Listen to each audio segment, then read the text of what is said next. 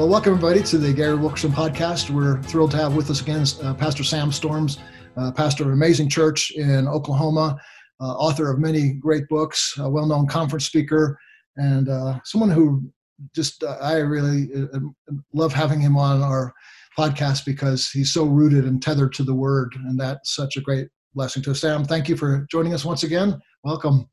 Thanks, Gary. Good to be with you again. We've been looking at your book on the spiritual gifts. That just came out a couple of weeks ago, huh? Yeah, September 1st. Okay. Yeah, I'd love to just dig right into this because this is such an important topic. In some quarters, in some places, it's not at all controversial. It's just received and accepted. In other places, it's a little bit more controversial. But in all places, it's extremely important. And I think that's why your book is important. That's why people should get it. Go right to Amazon or other your favorite booksellers, or probably through Sam Storms' website, which is samstorms.org. So yeah, let me start with questions. The gifts that we have, can they be? Are they given to us at a certain level? A certain scripture seems to say, like, as its proportion. So it sounds like that when he's saying that, it sounds like one preacher, as you mentioned, preaching, or the gift of healing, miracles. Some people seem to have it off the charts. On a scale of 1 to 10, they have it a 10, and somebody else might have a 2 or 3. It seems like, at least to our outside. First of all, do you believe that's accurate? Does the Holy Spirit give gifts in a larger measure to some than others? And then secondly, those who have given maybe a smaller measure, can they increase that and see themselves become more proficient, powerful, gifted, skilled in that realm? Sure, great question. The answer is yes. Just take the gift of teaching. Not all who have the gift of teaching do it equally as well. Right. They're not all as clear, not all as energetic and powerful and convincing.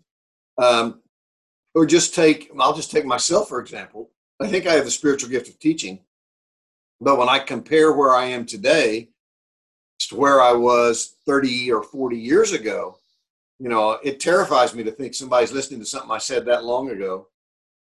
I hope I have grown and developed and matured in my gifting in that regard over the years. There are certain individuals, for example, in our church, who are very, very skilled in the gift of prophecy. They can speak prophetic words to the building up of the body with accuracy. Others do it sporadically and with less accuracy. So yeah, I think there's always variations in the giftings. Think, for example, of the Apostle Paul, or any of the apostles who operated in that particular season of time in the history of the church. I don't know anybody today who would be so arrogant as to say that they can function in their gifting to the same degree of effectiveness as Paul or John or Peter or any of the other apostles. So yeah, there are always going to be variations. There's one passage in particular that addresses this. It's in Romans chapter 12. You just quickly flip over there. And again, there's differing interpretations of this, but Paul says, having gifts that differ according to the grace given to us. Now, think about that. Our gifts differ. They're not always the same. And it's according to the grace given to us. So some people have a greater manifestation of that grace of God to empower them than do others. And then he immediately says, if prophecy, in proportion to our faith. So I think what he's saying there is, some of you who operate in the gift of prophecy have a higher degree of confidence and faith that you have genuinely heard from God than do others. Never try to prophesy beyond your confidence or the degree of faith that you have, but only in proportion to it. And I think that applies across the board. Again, take the gift of evangelism. I've known people who have the gift of evangelism who are very quiet, they're very meek, they're very unassuming. They see regular success in leading people to Jesus. And then you have a Billy Graham whose gift of evangelism was off the charts. So there's always differing degrees, differing levels of effectiveness, depending on the degree of God's grace in us, and also the extent to which we have really labored and prayed to improve our gifting and to grow in it and to learn from our mistakes. I mean, again, going back to the gift of teaching, there's so many mistakes that young preachers and teachers make that I made. Some of them I still do make, but a lot that I made early on in ministry that I hope by God's mercy I have learned from and developed and moved beyond. So, yeah, I think it's possible for us to increase, to develop, to expand, to improve in the exercise of our gifts. And again, all subject to God's sovereign grace in the way that He's chosen to work through us. And I'm assuming you would suggest to those listening, if you want to see the gift you have developed, increased, it would be not a whole lot different. Am I wrong in this? That, like if you want to learn karate or something like that, you've got to, practice, learn the skill, or is it all just kind of drops down on you from heaven through prayer? Well, certainly there is a sense in which it drops down on us through prayer. The Spirit of God grants these gifts according to His will. But yes, I think, you can apply this across the board in terms of anything that we do in the body of Christ. Everybody knows, I think, that you can study, you can learn, you can spend time with other people who operate in a gift, maybe with more effectiveness and success than you do.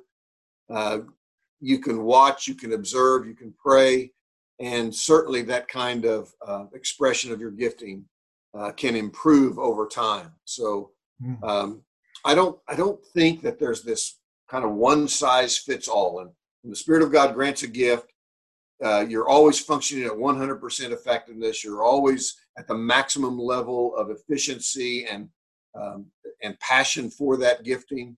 I think God is ultimately sovereign, but He does involve our cooperative efforts.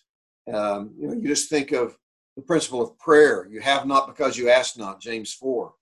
Well, maybe the reason I don't have a greater proficiency in my gifting is because I haven't asked for it. So I believe the Spirit of God gives those gifts according to His will, but He also wants us to come to Him and ask that we have opportunities for their exercise and that we learn from our mistakes and that we do it better each time. Yeah. Wow. That's helpful. I was going to ask this question a little bit later, but since you read from the Romans passage there, and he mentions that, you mentioned in your prophecy in proportion to your faith, the word prophecy there, I kind of hear two different takes on that. One, it's sort of an ecstatic utterance, an utterance like a future event coming, or your life is going to turn out like this, or you're going to marry this person, kind of a foreseeing. And then others say prophecy is preaching. How do you see that? I don't think it's either one of those. Oh, okay. Excellent. Prophecy is the simplest definition. It's speaking forth in merely human words something the Spirit of God has spontaneously brought to mind. So I think people need to be very, very careful about prophesying babies, future spouses, things of this sort. My own opinion is that if God wants you to get married and that He's going to communicate to your heart and work through your life to identify your potential spouse, He doesn't need somebody else to tell you who it is. Maybe somebody, let's say that, I've been married for 48 years now, but let's go way back when I first met my wife and we got engaged, and somebody who doesn't know me comes up and says, I had a dream about you the other night, and I saw you and this girl named Ann walking down an aisle together, or, it looks like you were getting married. Well, that can be a confirmation about something about which they had no prior knowledge. So it can do that, but we need to be careful about thinking of prophecy as being predictive. There are very few predictive prophecies in the New Testament. You have Agabus in the book of Acts predicting a famine that was going to sweep across the land, and it happened.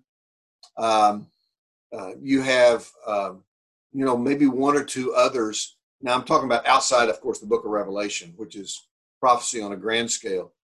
But prophecy is more speaking forth what God has spontaneously brought to mind. So, for example, um, an illustration of something that we've had happen in our church recently.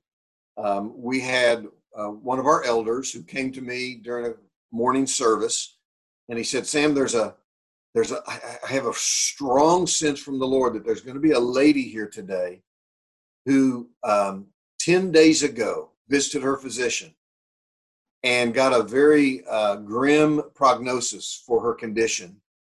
And for some reason, the initials SJ are kind of just ringing in my head. And she has a young boy who has asthma, and I think we're supposed to pray for this person." Well, lo and behold, this was during our first of two services. At the end of the service, I said, "All right, share that word." And he did. And this lady comes forward. Her name was Alicia. And Alicia had never attended our first service. Never. In fact, she hadn't been in church in 6 months because of the pain that she was suffering from with this particular affliction. And she got up that morning and told her husband, "We're supposed to go to the first service." He said, "Well, we've never gone. We're supposed to go to the first service." She hadn't, she wouldn't have gotten the word. Turned out, she said, 10 days ago, I was at my doctor. I got this bad prognosis. And when I heard the initials SJ, I didn't make much sense of that. And she said, then I reached into my purse, and she showed it to us. And I pulled out my prescription bottle, and it had the name of my physician. And the physician's initials are SJ. And yes, I do have a 4-year-old boy who has asthma. And she went and got him out of the children's ministry. We prayed for them, and they were healed. Wow.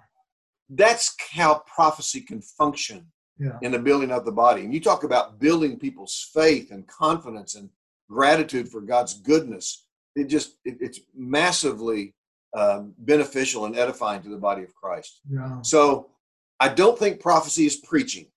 I think, in fact, I have a whole section of my book where I show multiple differences between preaching and prophecy.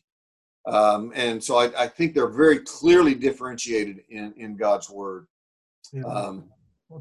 Now, can a preacher prophesy? Yes. I mean, in the midst of a sermon, you might be able to speak something the Spirit of God has just immediately brought to mind, but I don't think the two are the same.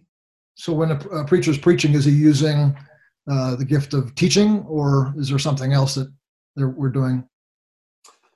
Well, certainly he's using the gift of teaching. Exhortation, encouragement, other spiritual gifts can manifest themselves in preaching. I mean, I think pastoring is a spiritual gift. And so he's shepherding God's people in accordance with that gift. Right. And I mean, for that matter, a preacher might have the gift of evangelism, and he's preaching, and he just has a remarkable energy one day for sharing the gospel and making an appeal to people. And the Spirit really moves on unbelievers who are present, and they come to faith in Jesus. So, many spiritual gifts can be manifested in any particular occasion to an individual. The Gary Wilkerson Podcast is brought to you by World Challenge, transforming lives through the message and mission of Jesus Christ.